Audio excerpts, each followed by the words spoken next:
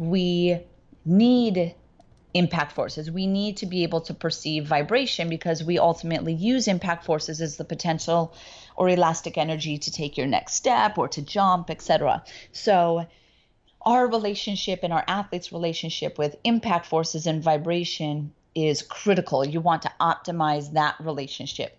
They need to be able to perceive those vibrations. They need to be able to actually anticipate those vibrations. And then ultimately, they need to be able to store the potential energy from the vibration in their myofascial system so that it can recoil through the tendons and the fascia as elastic energy. That was podiatrist and human movement expert Dr. Emily Splichal speaking on impact, vibration, and the importance of the foot in transmitting that vibration into elastic energy. You're listening to the Just Fly Performance Podcast.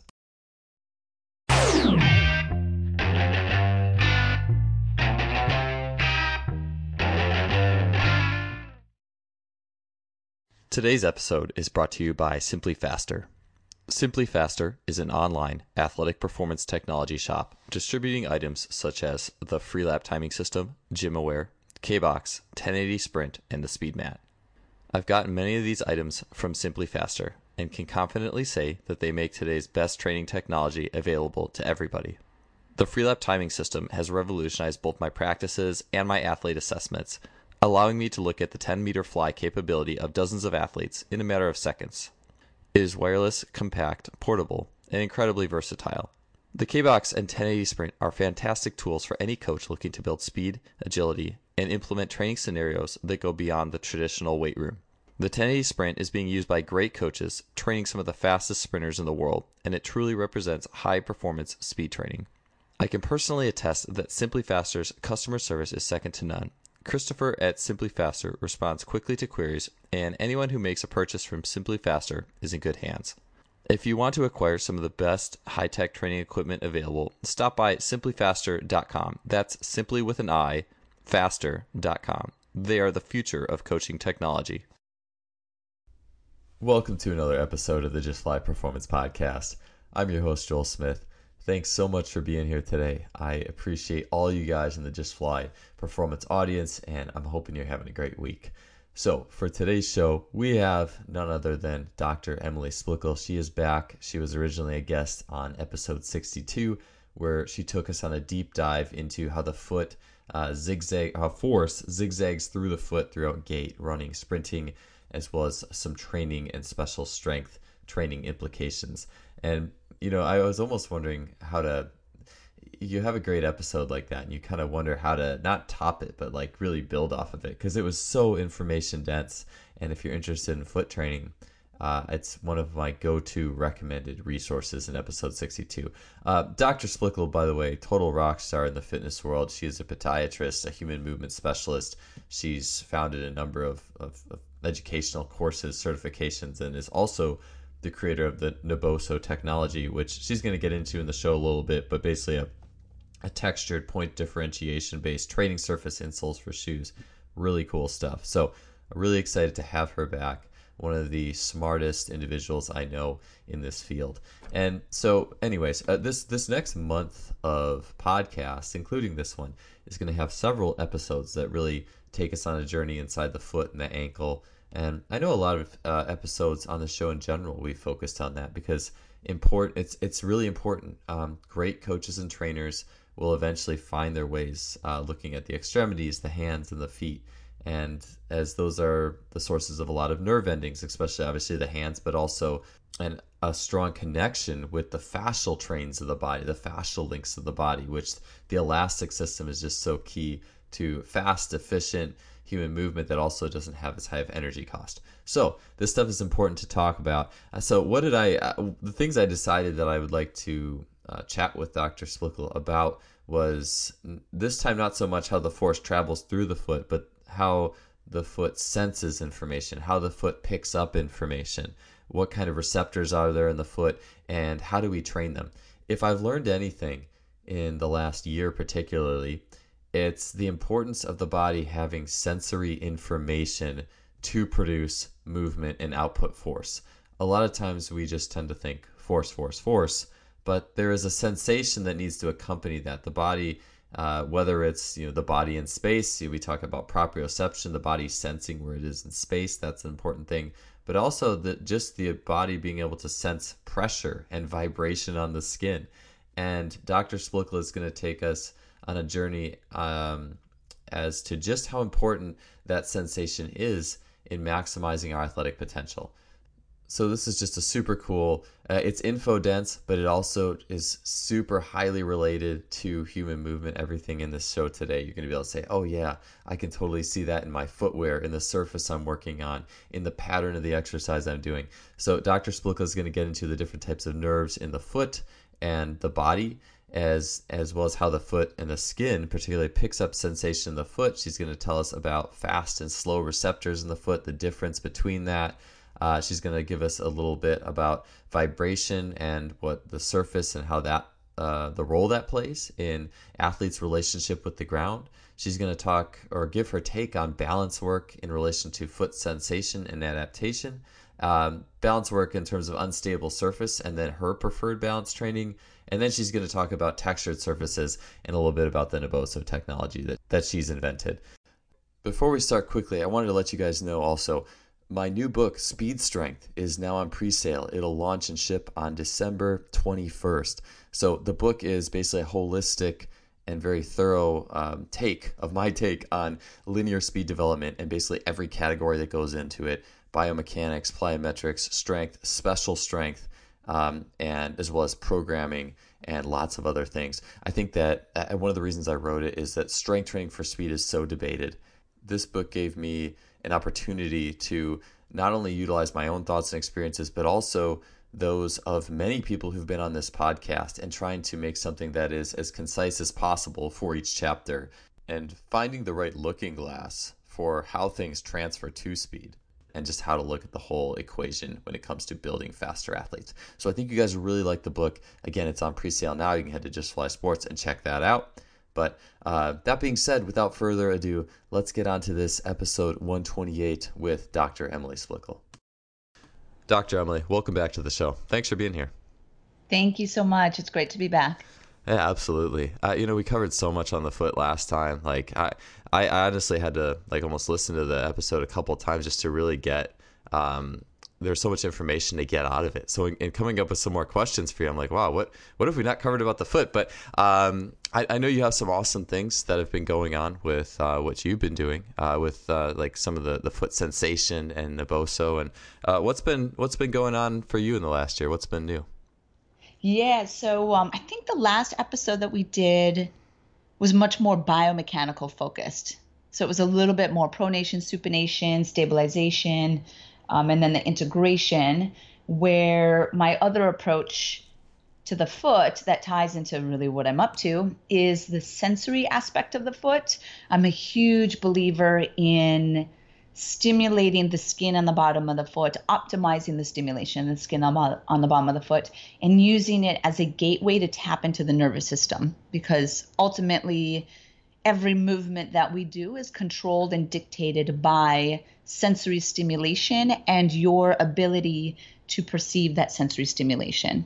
So I've been exploring that aspect. I know we're going to speak about Naboso a little bit, but trying to optimize my product line that specifically stimulates the skin on the bottom of the feet.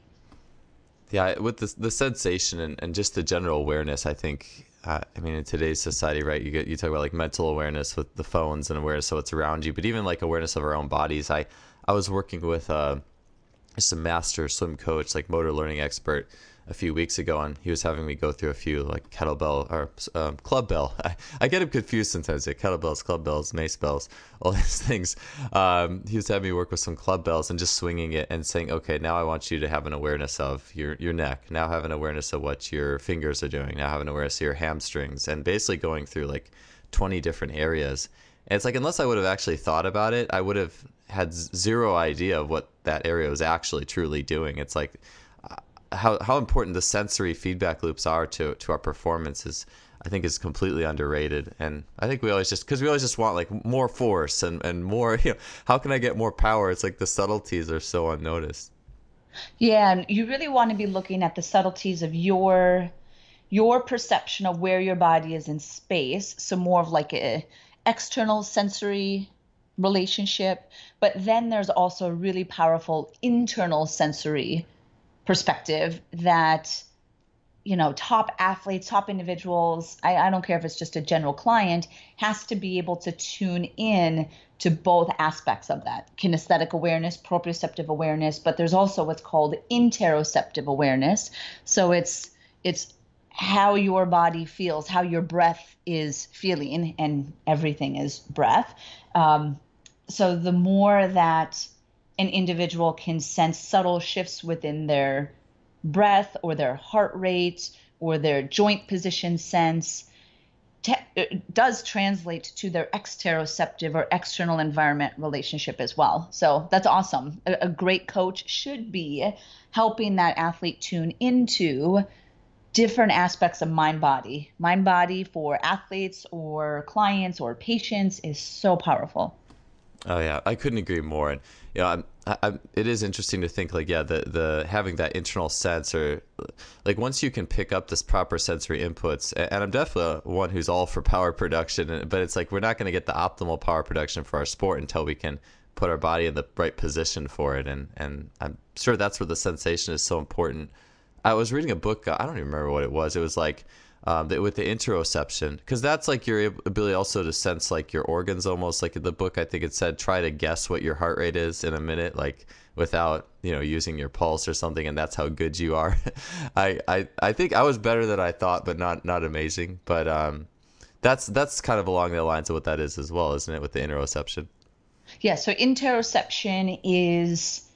Let me go back a sec. So exteroceptors are mechanoceptors, proprioceptors, more on the external environment, meaning what's on your skin, the palms of the hand, the bottom of the feet. The joints do create a shift with your perception during center of gravity. So that's a little bit different. That would be more exteroceptive. Interoceptors is another type of sensory nerve that's found in your fascial system, much more within your visceral fascia. So it is gut. So how you had mentioned more kind of what's happening in the torso, your gut, your heart rate, your breath, digestion, and those subtleties are communicated with your limbic system or your brain, not to make it too complicated, on how you perceive homeostasis or balance. So that's really important for, let's say, an athlete that's about to go into a competition, a race.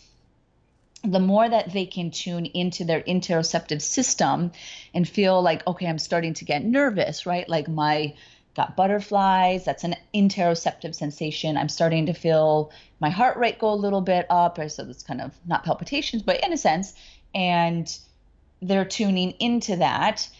They then need to have the higher level conversation with themselves to calm those nerves, to center them, to use the mind to get into the zone and almost use that sensation of nervousness through their interoceptive system to become focused energy to win the race or something like that, right? Where others who are not as tuned in get wrapped up in it, don't even realize what's happening because they're less connected from a sensory side, and then they miss the shot. They're not calming the heart rate because of their perception of how their heart rate is even beating. So that's awesome. I want you to find out what that book is because I want to read it. But I have people do that all the time. Is I have them lie on their back, count their heartbeats without touching. So you should be able to sense your heartbeat, feel your heart beating without feeling your pulse. And that's a really good technique to start finding interoception. Oh, I love it. That reminds me too of what you're saying about, just being in touch with yourself and your functions to be able to control those. The more like just elite sports performance coaches I've worked with, the more that what's going on with your face and your breathing, and if you're doing a challenging exercise or where there's a set of instructions to it, or there's a high level of difficulty, continually monitoring the breathing pattern. As soon as someone like stops and you can see them go into that sympathetic, you can link that to the game, what's going on in the game. And I was just playing basketball the other day, and I remember I was kind of going through traffic and I missed a finger roll that was kind of easy, but I noticed, I never would have noticed this when I was actually playing in high school or even a year ago, but like I missed it, and I noticed my face like tensed up, my breathing stopped to take the shot. I'm like, that's probably a reason why I missed it. Like, it's just interesting to go back and see those connections the older I get. I guess maybe that's called having old man game or whatever they attribute that. So, anyways, I love it. Well, hey, I want to get in before we get too far. I definitely want to get into sensation in the foot. So, the first actual question I have for you here is, what are some of the different ways? And I guess it would maybe be the same thing as what you're saying, but the different ways that the foot senses pressure in the ground, and then how does this manifest itself in how we should train or the footwear that we should wear? Okay, so the skin in the bottom of the foot is different skin than skin elsewhere. So palms of the hand, bottom of the feet is called glabrous skin, where the other skin on the body is called hairy skin. They have different characteristics. They have different nerves. The nerves that are found on the bottom of the foot, palm of the hand, glabrous skin are haptic receptors or touch receptors. They're also referred to as mechanoceptors. And these mechanoceptors are sensitive to different stimulation. There's actually 4 main mechanoceptors in the bottom of the feet. Those 4 main mechanoceptors are broken down into 2 different classifications. 2 of them adapt to the stimulus slowly, which means that they're continuously reading the environment. I'll go into those 2 in a second. The other 2 are what's referred to as fast adapting, which means that they respond to the stimulus and then they shut off. So in order for them to be reading the environment, they need a continuous on-off of a stimulus. Now, the 2 that are slow adapting, continuously reading the environment, you could see would be more important for, let's say, quiet stance, balance, posture, when you're standing in one place, or what's called sway, medial lateral sway. Those 2 slow adapting, first one is called the Merkel disc, and it is sensitive to 2-point discrimination. So 2-point differentiation, and the distance between those 2 points that it has, it's called the spatial acuity, is 1 millimeter. Merkel disc, slow adapting, 2-point discrimination, 1 millimeter apart. Best analogy is Braille. So the skin on your fingertips reads Braille through the Merkel disc. Now the Merkel disc is the most superficial, close to the surface receptor in your hands and your feet.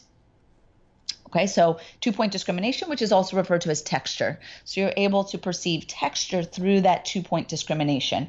When we speak about Naboso in a little bit, that's really what we're targeting, is the Merkel disc, or the ability to perceive 2-point discrimination. Again, quiet stance, posture, medial lateral sway. The second slow adapting one is called a Ruffini ending, and it is skin stretch. So if you are on, let's say your foot is on a rough surface, it's going to be stuck to the surface, right? Because there's going to be friction involved in it. So when you are stuck to a surface and you have, say, horizontal shearing forces, horizontal impact forces that create shear, now you stimulate skin stretch, which is the slow adapting response as well. That ties into impact forces, posture, dynamic control. Now your 2 fast adapting, both of them, the FA1, FA2 are sensitive to vibration. FA1, or the fast adapting one, is responsive to low frequency vibration. So let's say we're walking, yeah, and then the FA2, which is the second one, is responsive to high frequency vibration. Why understanding vibration and these 2 fast adapting mechanoceptors is because impact forces during dynamic movement are perceived by your nervous system as vibration. So we are really using all of the mechanoceptors, but it's the vibratory ones that are super, super important, because those are the ones that are sensitive to the true stimulus of impact. to tie this in real quick, is of all of these mechanoceptors, 70% of the mechanoceptors in the skin and the bottom of the feet are responsive to vibration, which means the most important stimulation coming in for dynamic movement, bipedalism, running, etc., is your ability to perceive vibration. And then that is supported by 2-point discrimination, skin stretch, and then the other nerve endings, which is why I talk about footwear a lot, and why, particularly around running, understanding sensory feedback from the foot is critical to movement efficiency, time to stabilization, energy return, etc. Oh, right on. That was a lot of stuff. I was fiercely taking notes, but I'm excited to go back through this again and just really digest all that a second time. But as you were talking, though, I kind of was thinking about these generalizations. It's like, I don't remember what book I read. Like our brain, maybe it's NLP. It's like your brain's always generalizing. But I don't know if you said this or I heard this somewhere else. But like the brain, basically the foot picks up either texture, vibration, or pain. I think, is that like the three kind of general sensations? Yeah, and then skin stretch is in there. It is we'll call it a subsidiary of the texture, because it's the texture that's allowing the skin stretch. But that stimulus is important because of horizontal impact forces creating shear. So you are getting a stimulus from that. The pain that you mentioned is actually a free nerve sensory response or sensory stimulus, where the ones that I mentioned, these mechanoceptors, are actually myelinated. So myelinated mechanoceptors are different than free nerves. Free nerves are nociceptors, pain, thermoceptors, temperature, and then interoceptors, which is what we were just speaking about, which is the internal sensation. You're listening to the Just Fly Performance Podcast, brought to you by Simply Faster. Sure. And so I'll use this thought as kind of a lead into my next question. But with the pain idea, this is when I was like, I was 25. This was at least 10 years ago. I was 25, and I had read an article about somebody who had like natural bony heel spurs, and if they let their heel hit the ground hard enough, they would experience pain. So they had to walk on the balls of their foot pretty much all the time. And this person played volleyball or something and had like a 40-inch standing vertical, and I was like, whoa. All right, I took like a thumbtack, and I took the metal part out, the little sharp part, but I flipped it on its head, so you had the part you push against, and I cut the wide part off, and I found a way to put it in like the heel of the shoe, so like it wasn't like terrible if you stepped on it hard, but it wasn't good, so you kind of had to walk in here. And I was like, oh, this is gonna be my next big invention. And I don't care if anyone steals this, because I think it wouldn't be a good idea, because I was like, oh, all the stress fractures people are gonna get with that thing in their heel, or I don't know, like. And then I saw there was someone who had an insole with actual like studs in the heel that I think were also like to discourage you from heel striking and running. And I was like, I wonder what the implications of using pain as a feedback mechanism to try to get people to do the right thing is, compared to texture and like obviously what you're doing with Naboso and actually using like something that's more like being actually barefoot. Yeah, so why I don't go in the direction of pain, you can. And I know the insoles that you're speaking about and have read really good feedback on it, that it does direct them to then strike their midfoot instead of their heel, and it does essentially what it is intended to do. The issue with pain is that pain always triggers some sort of emotional response. So I try to never go in the direction of pain. What if that individual, when they're not running or doing whatever their physical sport is, creates a guarding response around heel strike, that they unconsciously never even walk the right way because of this pain response that you created?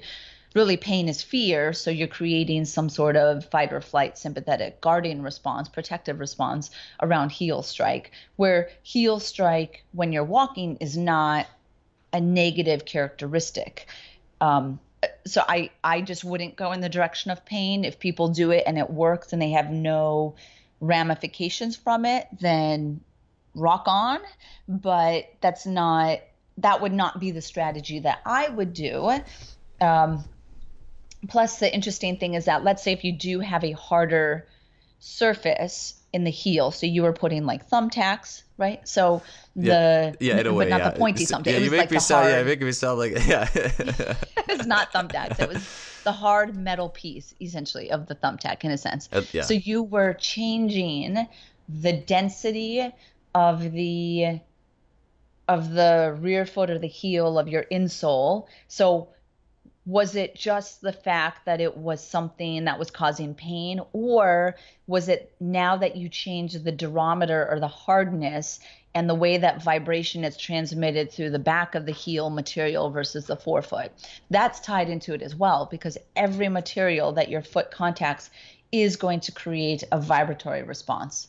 So that I actually think it might be a combination of both of those. Yeah, yeah, it was an idea that was destined to get me a lawsuit, I think, my idea. But anyways, so with some of these, with the different aspects, so stretch, texture, vibration, how can we use those as coaches or athletes listening to guide us into the footwear, barefoot insoles? How does this all play in? Yeah, so thinking of the too fast adapting that are sensitive to vibration. So when you're thinking of the ability to perceive vibration, you want to consider the footwear that you're putting on your athletes, whether it's when they're training or they're in during game or race, etc., or even just their day to day.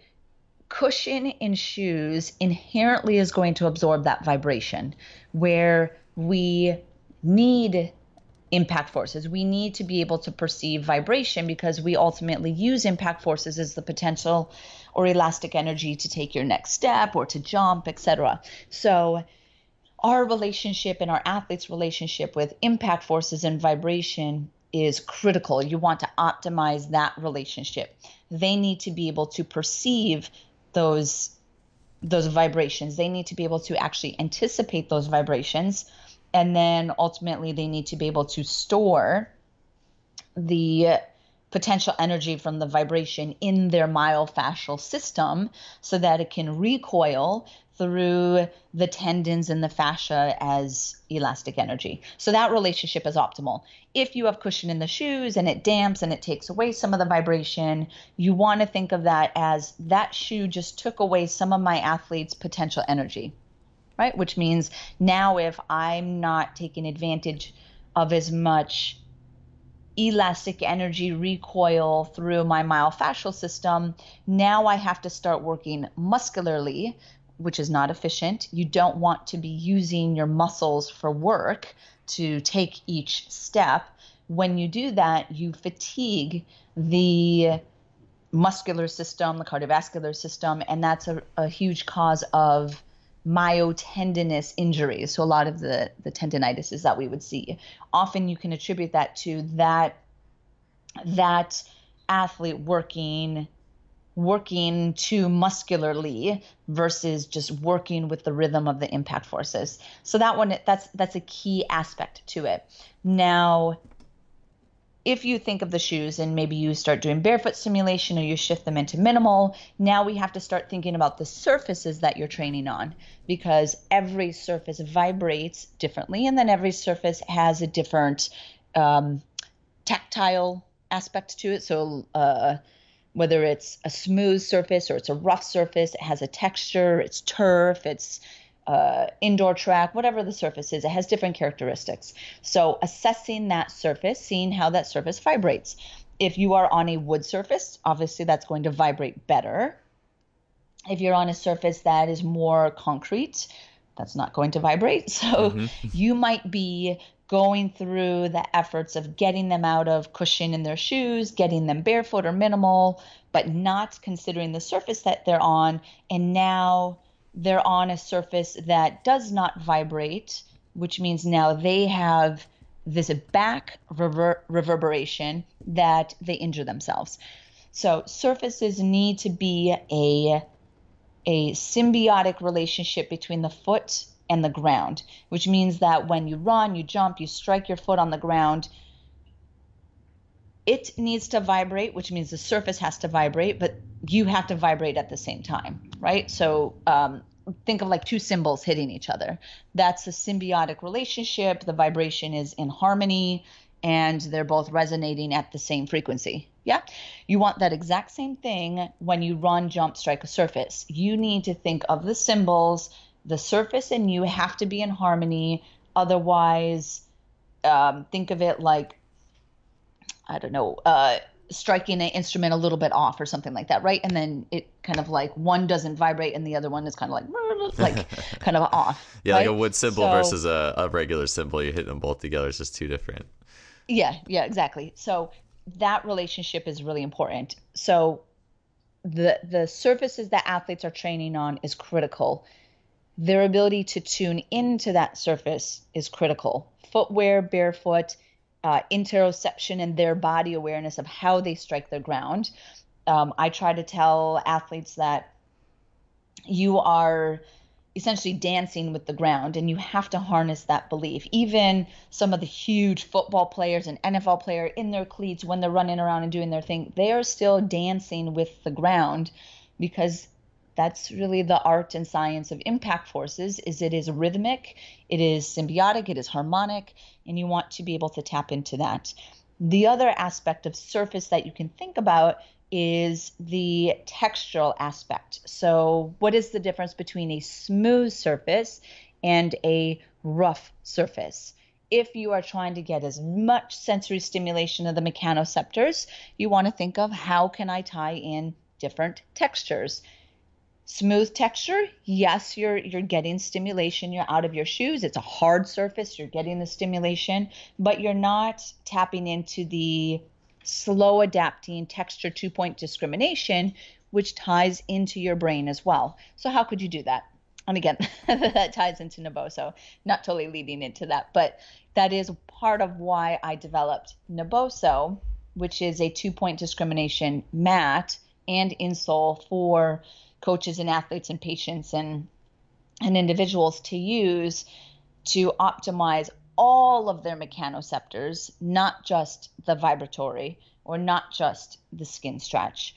The more you can get into all of those systems, the more you are priming the nervous system, providing your brain with the full picture of what's going on. It's really good in rehab because there is going to be a deficit. So you need to turn the volume up on the stimulation just to better shape and help shape the brain's picture of what's going on. And then you can kind of deviate out of some of those once the athlete is recovered or goes back to game. But yeah, that's where I would start looking at that relationship, if that is clear. Oh yeah, no, definitely, Okay. definitely is. And I, one of the things you were mentioning, and I guess I saw this. I mean, back when I was 15 and 16, I think about this as there were at my high school we had to practice on different basketball courts because we had this, didn't have enough gym space for all the teams, and so a lot of times I knew the different courts that I could jump the highest. Like there'd be some court with like a really dense surface. And it's like, oh, you can't, I'm not going to get up very high off this. And like, but there'd be others with the wood was like just this perfect, like, it just had the perfect amount of bounce to it almost, you could say. And it's like, oh, you could really get up off this floor. And it was really substantial. And you felt better too. Like you just feel better moving around versus playing on concrete or asphalt outside. And it's almost like you'd take that and then you could put it on the micro level with how your foot is interacting with your shoe. It's not really the micro level. It's just something that you probably wouldn't think about. But that was substantial to me, as well as I really liked what you said about the shoes too. I realized this more and more. It's like when I get a new pair of shoes after I break them in for a week, I'm usually feeling really good, responsive, and then you hit that 2-3 month mark, and it's like you definitely have lost something as you kind of sink in to the cushion itself. You kind of form yourself into that, and that's something I've certainly noticed more and more. In my own training, and how it's just like I definitely go through shoes a lot faster these days.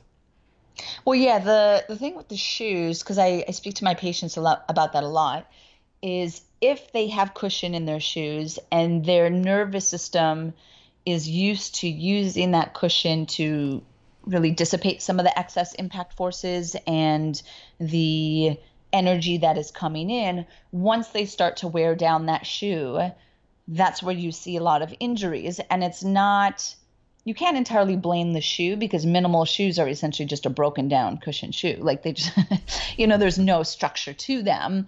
People who are tuned into their feet and footwear who wear minimal shoes may not be getting injured, where another individual who uses cushion shoes, and as soon as that foundation and cushion starts to wear down, boom, they get some sort of plantar fasciitis, etc. They would be more of quote unquote a tuned out athlete, runner, individual, which again is not a negative aspect on their behalf. It's just, it's never been trained to them. They've never experienced that. They don't know what that means to tune into their feet and impact forces and surfaces, partly because of footwear industry just pushing cushion, and that's what consumers think is necessary. So we feel that we have to use the cushion to dissipate impact forces so we don't get hurt. But if you are ever in a situation where you lose that cushion or you're not in an issue like that, you are like, that's like the Wild West where, because they don't know how to control that. It's like an athlete not being able to control force in a certain way. Like it's just, you have to be taught from the beginning proper neurostimulation and the ability to tune into that, which goes back to the mind body stuff that we were speaking of, is you have to have a sense of your body in space. You have to have a sense of how hard you're striking the ground, the rhythm of your movement patterns, the grace.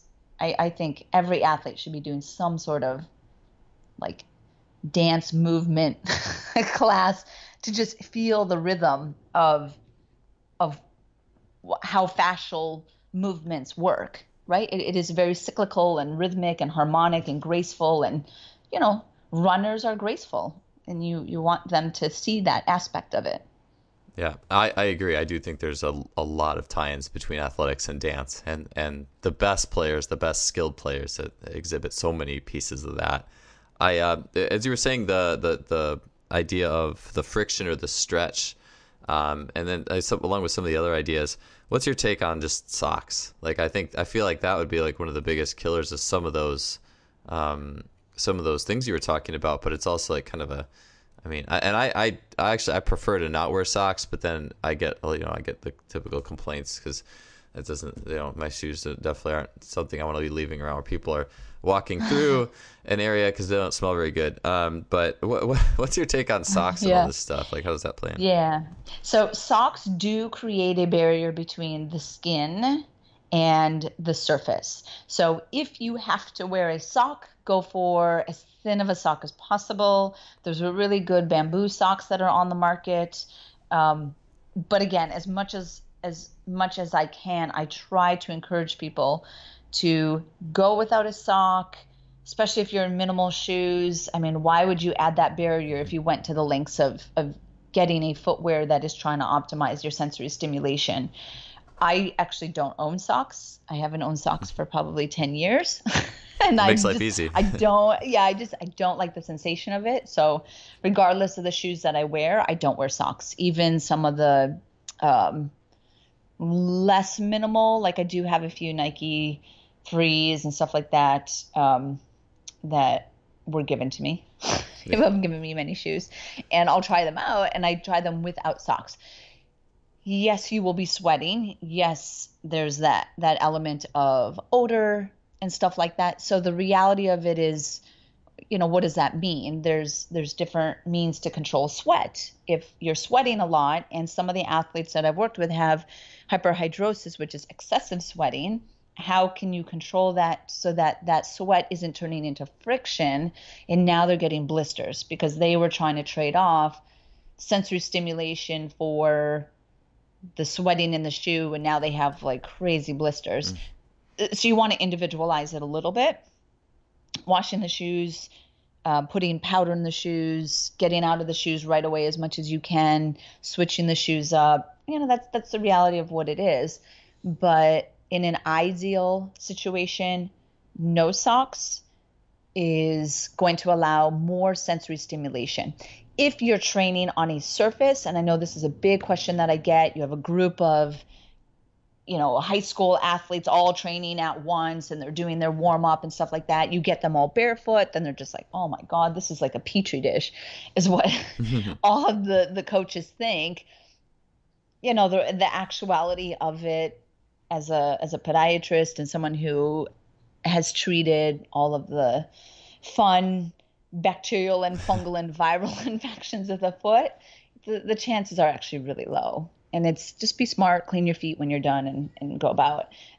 Where if you had a yoga studio, yoga's barefoot. People don't do yoga in socks. People who do yoga in socks are weird. No offense to anyone who does, but it's just like, why are you wearing socks, especially in hot yoga? Why would you wear socks in hot yoga? That there's no issue, and people have no hesitation or qualms around like the petri dish that exists in yoga studios, and everyone is comfortable because the environment and the culture is open and accepting to barefoot because that's part of yoga. You're connecting to your foundation in the ground. We need to start carrying that same foundation to a lot of these other sports. As a gymnast, we were always barefoot. All of the entire facility was barefoot athletes walking around, and there was not a fear of germs. I just think there's some of that mind shift that has to be. You're listening to the Just Fly Performance Podcast, brought to you by Simply Faster. I agree. I can get paranoid. Actually, I'm really glad you mentioned that with the germs, and then thinking about like the yoga studio. I sometimes will do various movements like barefoot in my gym, but I get paranoid about walking around too much, like getting too many places with like my foot germs or whatever. So it's at least good. It makes me feel better. I was thinking about like it's like the Kenny Chesney No Shoes Nation. It could be the No Sock Nation. The more it becomes less of a stigma if your feet smell or whatever, or your shoes don't, or the more acceptable. Because I really don't like wearing socks, and I had to, it's like plus you get so many pairs of socks in the morning. It's like trying to match them all up, and it's just a pain. And I mean, how much nicer is it? I mean, because sometimes I run out, and then it's like, okay, well, that's one less thing to do. So. Anyways, all right. So I wanted to ask you too about, okay, so with all these different sensations, right? Like, I think the easiest thing that people will say to train your feet, and obviously effective, but like the easiest thing is just take off your shoes and just go barefoot, no socks. And so that mostly would train the vibration and the stretch, right? But kind of leave the texture unless you're like on dirt or like a natural environment. You wouldn't get that as much. Correct. Some people will try to use AstroTurf as a texture, but in my opinion, it doesn't translate as much. A lot of AstroTurf, and we don't even realize it until, maybe you're barefoot and you're trying to do different movements. A lot of the AstroTurf that I've encountered in different facilities is too soft. So surface hardness is really important. The softer the surface starts to become, you actually disconnect the stimulus between surface, foot, brain. Harder surfaces are always better. So if you are looking towards the development of kind of turf areas within your facility, watch the level of, I guess, softness that you're putting under it, if there's cushion that's under it, or the thickness of the turf. I've tried to train on some turf, and I'm like, this is totally throwing off my nervous system. Like because I train barefoot, balance, foot core every week on a hard wood surface or on the Naboso mat. So I am used to kind of seeking in hard surfaces. Some may argue that the softness translates to, ankle stability during dynamic movement if you're on an unstable surface or you are on the field. But harder surfaces train a faster reaction time. So yes, there is a role to unstable surfaces and softer surfaces. If you're trying to wake up the nervous system, prime the nervous system, movement prep, get all gears online, you want to be on a harder surface. You want to be barefoot. You want to have the vibration coming through. You want to have a texture. Activate it, prime it, get it online, and then you can start to throw some of these different characteristics at it, whether it's an unstable surface, it's a wobble board, it's a Bosu, it's a softer turf. perturbations, things like that. But you have to first wake up the nervous system in an optimal way. Yeah, I definitely, that's a really good point. It gets my wheels turning on. I mean, the easiest place to do barefoot stuff is the turf, and the artificial turf is so popular these days. I mean, every indoor training facility or many indoor training facilities and outdoors have them, or gyms and those types of things. But it is really soft. Like there's something that is like almost like overabsorbed, kind of like you said.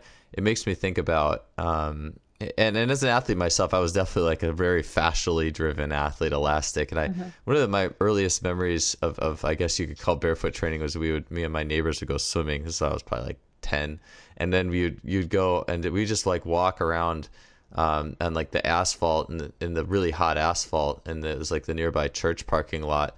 I don't know why we did this, but like it was like super hot and there's like rocks, and you'd have to like kind of, I just felt like that was like maybe early good foot training, because it's like a hard surface. There's like textures, there's things to pick up. Like you have to get your foot off the surface quickly, versus it's almost like we go to extremes. It's like if you're going to be barefoot, do like, or if it's shoes, it's cushion. If it's weights, lift the most you can. If it's if it's force, it's like yeah, we live in a world of extremes. Anyway, sorry, I'm going off a little mental tangent, but like I definitely can know what you're saying. I definitely can feel that importance, and even as in all my own like track and field jumps experiences, doing jumps, even on like a track surface, doing barefoot like triple jumping has always been kind of fun for me, because you kind of try to pick up the vibration of the surface itself. Whereas most people would say never do that, you're going to hurt your heels, but I kind of like it. It's always been enjoyable. It's a really good way of doing fascial training, which I think is great, right? And if you can be on a surface or a modality that teaches energy return, and how to control that energy return.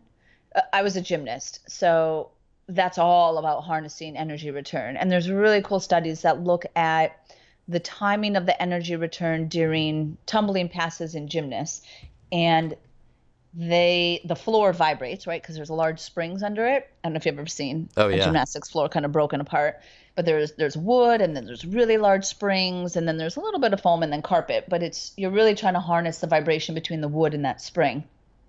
So as the gymnast is doing, let's say, back handspring, back handspring, back handspring, every back handspring is timed to match the vibration of the floor from the previous back handspring, that now there's this multiplying effect to it, which means the next back handspring is going to be even higher force that's going through the gymnast, and that's timed. And there's really interesting studies that show what happens when the gymnast is not timing the vibration of the back handspring, and there's the mismatch of the surface and what happens within the gymnast's body. That's where you would kind of like, it would like be hitting like a brick wall or stepping off a step, and you think the step is higher than it is, and you land with a locked knee, what that feels like. And it's really cool to see that. So I think some athletes, if I was like a track coach that was in a facility that had a gymnastics facility as well, like our high school had obviously everything, so the gymnastics floor was there. Can you actually get the athletes onto the gymnastics floor to feel what that feels like, and have them do different bounding and things to feel like, this is fascial movement, this is you harnessing energy, and what happens when you are not bounding in harmony with the floor? Do you feel how you're actually striking the floor on the upside of the vibration? So it's almost like hitting kind of a brick wall, in a sense of what that feels like in the body. It might help some less in tune athletes feel fascial harmony during dynamic movement. I love that example. Yeah, it's like you have to ride the wave, right? Like ride the vibration wave. Yeah, you do. I know I've seen like European javelin. I haven't really seen it in America. I mean, it's not an American thing, but I've seen European track athletes, javelin throwers specifically, doing like some of their plyometric work in the off season on like the gymnastic surfaces, which I think a lot of people might be like, oh, well, it's artificial. It's it's not your competition surface. Why are you doing that? But just a different form of picking up, like you're tuning yourself to vibrations, like you're saying. It's kind of cool. I really like that idea. Yeah, plus gymnastics floors are fun. Yes. Oh, yeah. That factor too. Yes. Oh, absolutely. Like you put track people on a gymnastics floor and they're going to have a great time. Jumpers, at least, they're going to love it. They're going to love it. Shoot. Well, I'm just thinking like we've spent a lot of time on this first question, but it's been really good. I actually even have, I have another follow up too on this one. And if we don't get to all of them, that's no problem. Just because I'm having such a good time kind of getting into this, because I think this just such a simple thing, the foot's interaction with the ground, but it means so much. And so what is the main difference? Because I think a lot of coaches, and myself included, would be like, okay, well, we'll do barefoot and we'll get more of a vibration enhancement, that component of the 4. But what is the and you had mentioned like the texture and like the other things to get the full benefit. And I know you had mentioned this when you were kind of going through some of the different receptors on the foot, like the Merkel discs and the slow and the fast and those things. But what does that element of texture really give that just, if I'm going to say I'm going to take Mathis, we're going to go barefoot and do some things on these different surfaces. What does the texture give that the barefoot would not? And I hope I'm not causing you to repeat anything, but I'm just trying to clarify. Right. So let's say you're doing barefoot on a smooth surface, then you are not taking advantage of all or full sensory stimulation coming through the foot. So let's say you are giving your brain or your nervous system 80% of the information it actually needs to create the most optimal movement pattern. If you're looking at the texture, again, this can be used for priming the nervous system. This could be used as, I want to give my high-level athlete like the millisecond advantage, right? Mm-hmm. So what can you do that perhaps you haven't done yet? Okay, am I taking advantage of the full sensory stimulation into the nervous system? If you're not tapping into, let's say, every mechanoceptor, well, that's one thing you can do, right? So now you're giving them even more information. Does that change that millisecond competitive edge? It might, right? It might, because you're doing something that hasn't been done yet. I'm a big believer on the need to open all of the channels to create the most accurate movement patterns. Texture is one of them. The texture feeds into skin stretch, and then of course vibration. So all aspects should be integrated if you want to have the most comprehensive neural program, I guess, in a sense. And perhaps that might be the thing that decreases the injury risk in some of the athletes that keep getting injuries. You can tell which athletes are a little tuned out during their movement patterns. They might be the ones that keep getting plantar fasciitis. Plantar fasciitis is a vibration-based injury. When we first started speaking, I was telling you about some of the studies that show if you run with textured insoles, which just means you're stimulating the texture mechanoceptor, that actually decreases impact forces, which means that's bringing in more controlled vibration, which might be necessary for your athlete that keeps getting plantar fasciitis. Right? Some of plantar fasciitis is foot type driven, but a lot of plantar fasciitis is environmentally driven, which means it is their ability to tune into their movement pattern, their ability to tune into foot strike. They're probably disconnected or delayed in their perception of vibration. So can we feed that nervous system even more and the brain even more so they become one step ahead of those vibrations to now control their risk of plantar fasciitis, Achilles tendonitis, IT band syndrome, runner's knee? All of those are vibration-based injuries. I really like that. It's the way I kind of put that together is the texture helps to control or tune the vibration to a better level. Especially if I know a lot of swimmers who then go run have problems with problems with the plantar fasciitis, and I guess just not being. They're always in the water, right? But like they don't necessarily aren't getting texture on the land. outside the pool deck, which is flat. But it just makes good sense to me. And I think about also how I like just being outside and just standing on, just messing. Like sometimes I'll just, if I have kettlebells in my backyard, I'll just mess around and stand on the dirt. And it really changes the movement once you pick up on it. Yeah. I don't know if this analogy helps. And for kind of shaping the importance of, let's say, texture to vibration, where vibration is really what we're going after. So you would have your primary vision of what you're looking at, right? So what's in your direct line of vision, and then you have your peripheral vision, which is the supplemental information to the brain to shape the picture to control the movement. I would look at vibration as the true vision spot of what's coming in direct forward straight into the eyes. And then the texture would be like the peripheral vision, that it's accessory, it's helping to give you even more information to shape that input. Yeah, I like that too. Does that help? I just made that up. So. Yeah, no, I like that. Hey, some of the best stuff is what's made up on the spot. Absolutely. No, right. I love it. So one of the I don't know if we'll get to all the questions today, but that's totally fine. I've had a blast just talking to you about the barefoot and the different textures, and just really doing a deep dive into something that's so important. And so I think in thinking about generalizations, though, I think we talk about train the feet, we talk about like balance, and there's all the wobble boards you see in rehab, or the circular discs and PVC pipes, which I've actually been using a lot lately. You got Bosu balls and balance, inflatable balls to stand on, and all these things. So how does like a balance or an unstable surface, or the dynamics of that, what impact does that have on our foot training? And what kind of place is there? What kind of role does that play in that work? Yeah, so I personally am much more a believer of instability training on a stable surface.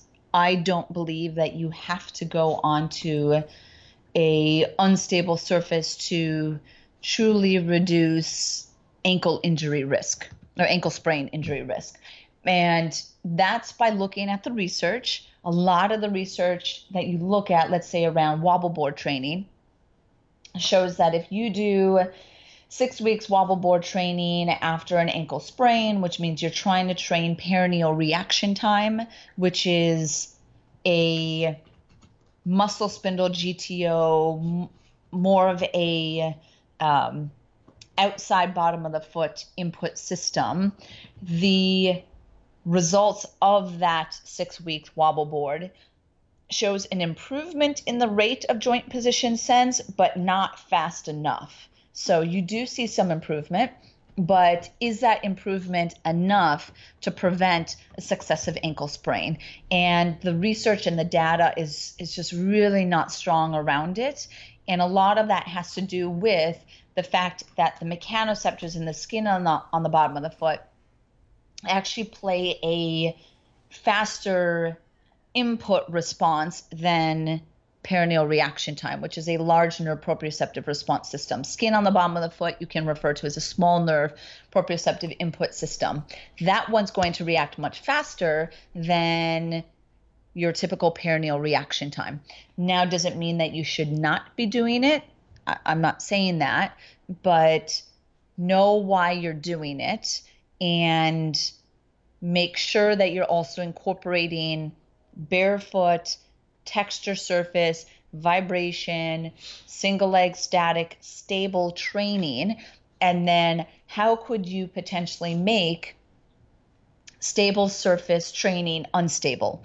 The way that I do it is I incorporate eye movement exercises. I incorporate vestibular training still on the stable. Say you're doing a single leg squat or a single leg step up, or you're just doing a single leg balance. If you start doing eye movement exercises, you're immediately going to throw off that individual's balance. I didn't even have to go onto an unstable surface. You start including vestibular exercises, 100% you're going to start throwing off their balance. You start doing dual tasking, which is trying to challenge their cognitive skills at the same time as their proprioceptive stabilization skills, you're going to throw off their balance. So those are, in my opinion, much more of a transferable way to challenge stability on a stable surface. Now, if you have an athlete that is on an environment that is unstable, like let's say a wobble board would be unstable, let's say a surfer or a wakeboarder or a snowboarder, that translates to their sport, right? So they need to be able to sense shifts in joint position when they're, all the way inverted because they're going down the slope and stuff, like things like that. An individual who is a runner, I was talking about running. Running is on a flat surface. Yes, there's cross country and there's trail running and stuff like that. So I 100% get that. That would be more applicable to, let's say, a trail runner versus a track runner that is on a stable surface. Is there a transfer to sports by training on an unstable surface or an RX pad? I would probably argue no. Now, if you do see that, okay, when I start doing these single leg deadlifts and more complicated single leg skills on a RX pad, when I first start, I'm awful, right? Because I'm just like, what is going on? I do it more. Now I become better, right? Which means I've increased the skill to do single leg deadlifts on an RX pad, period. That is my skill. That is the exact same thing as I am a badass on the BOSU, but then I still sprained my ankle walking off a curb because one didn't transfer to the other. I call them, in a little sense, like circus tricks, in a sense, partly because I do circus. So you can really, since you do it, that you have the licenses. Right, so you get really good at doing, standing on a physio ball is a quote unquote circus trick. You are getting better at that skill. Does that translated to the actual movement pattern of bipedalism and foot awareness, foot contact, foot position, impact forces, anticipation of ground, connection between foot and core for the reciprocal motion of elastic energy return? No, it doesn't. So if you do rock on doing it, but know why you're doing it, and then just make sure that you're doing other movement patterns that perhaps have a higher transfer to sport. Think of eye movement exercises, think of vestibular training, think of dual tasking, still on a stable surface, but that is your strategy for creating instability. Yeah, I really like that idea of creating instability and stable, because it's more specific to sport, right? Like, because you don't play sport on a wobble board.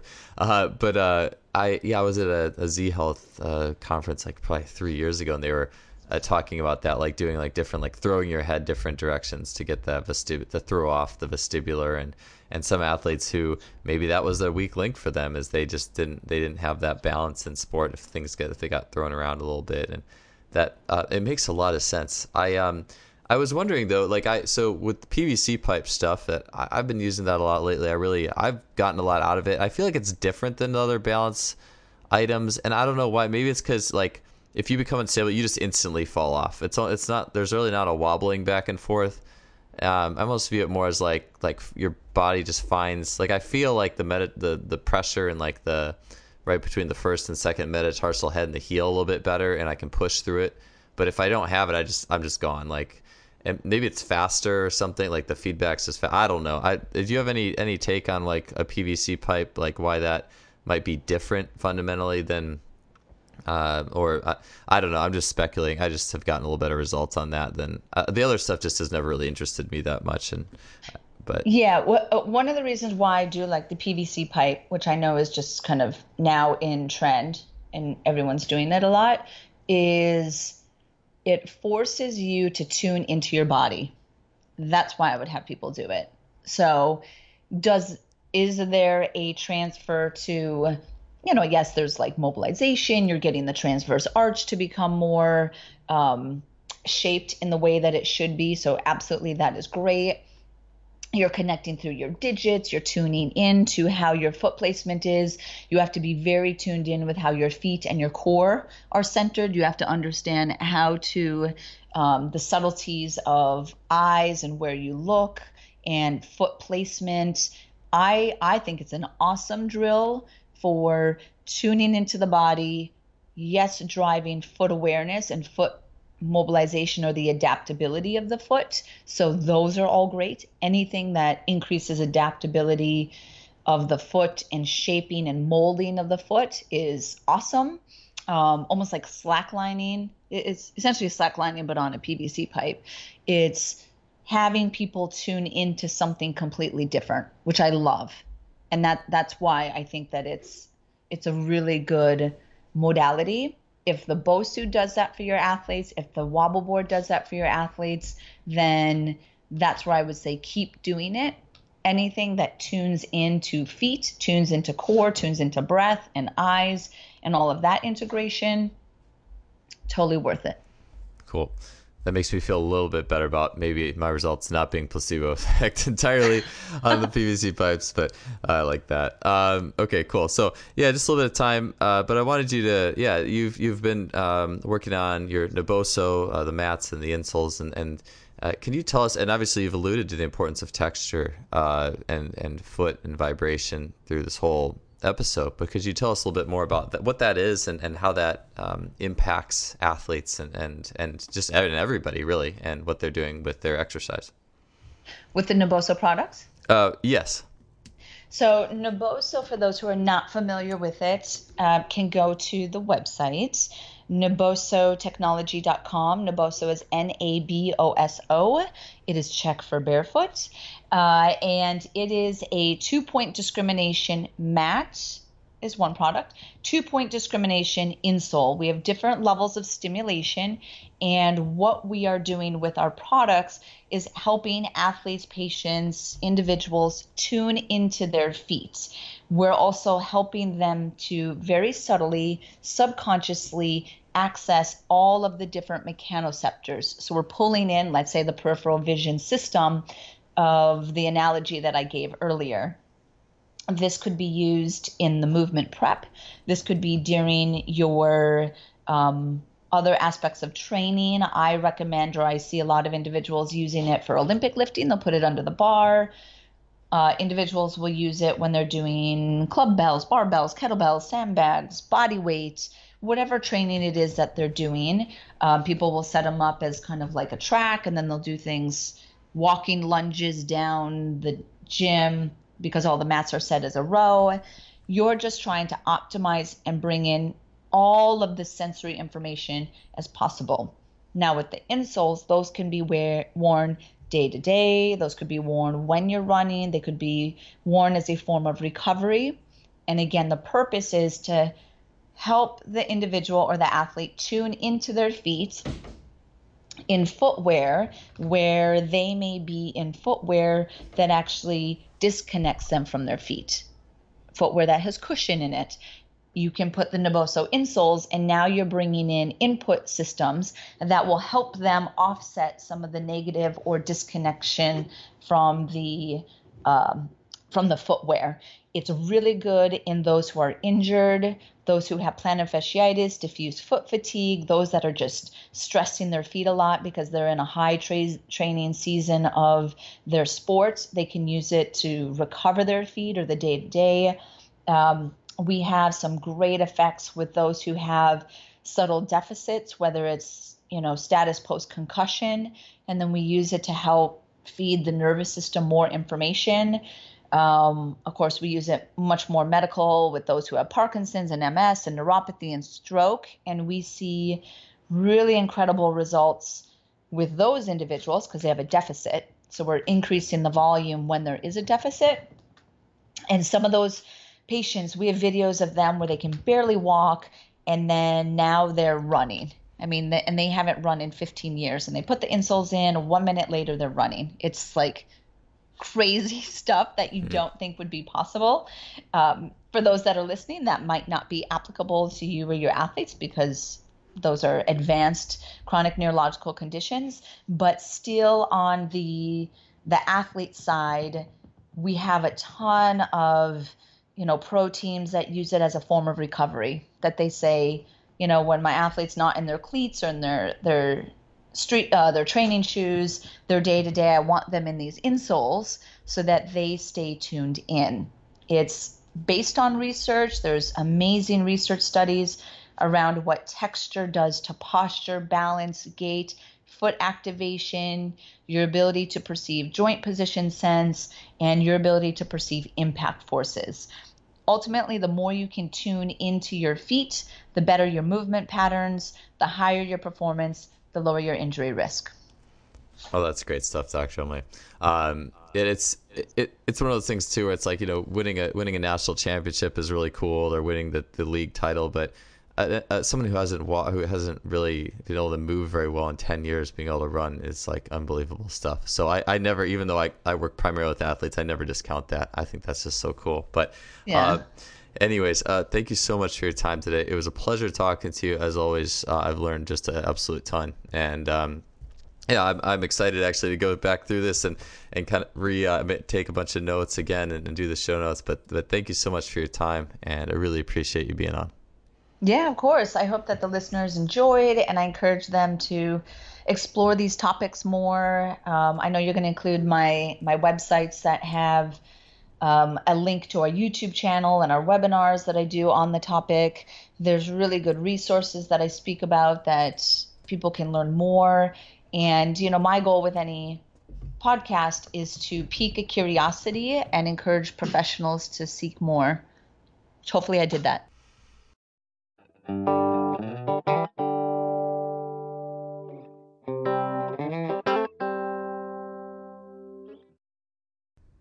Well, that does it for another episode. Thanks for being with us today. Man, that was a cool episode. It was just, even in the note-taking process, I took away so much, and it's just awesome exploring all these avenues of the body, the muscles, the nerves, the fascia, the way the extremities pick it up, the whole thing. What makes an athlete athletic? It's more than just a 1 rep max. So it's fun to dig into these episodes. And we'll be back next week. We have a duo show, so 2 guests, which is Chris Korfist and Cal Dietz. That was a really cool episode, and I know you guys will love that, so you can look forward to that next Wednesday or Thursday when it's coming out. And have a good rest of your week. As always, don't forget to visit our sponsor, SimplyFaster.com, suppliers of high-end technology, Freelap timing system, GymAware, K-Box, muscle stimulators. They have the best of in each sport tech category. So check them and their blog out. They've been an awesome sponsor to our show. We'll see you next week.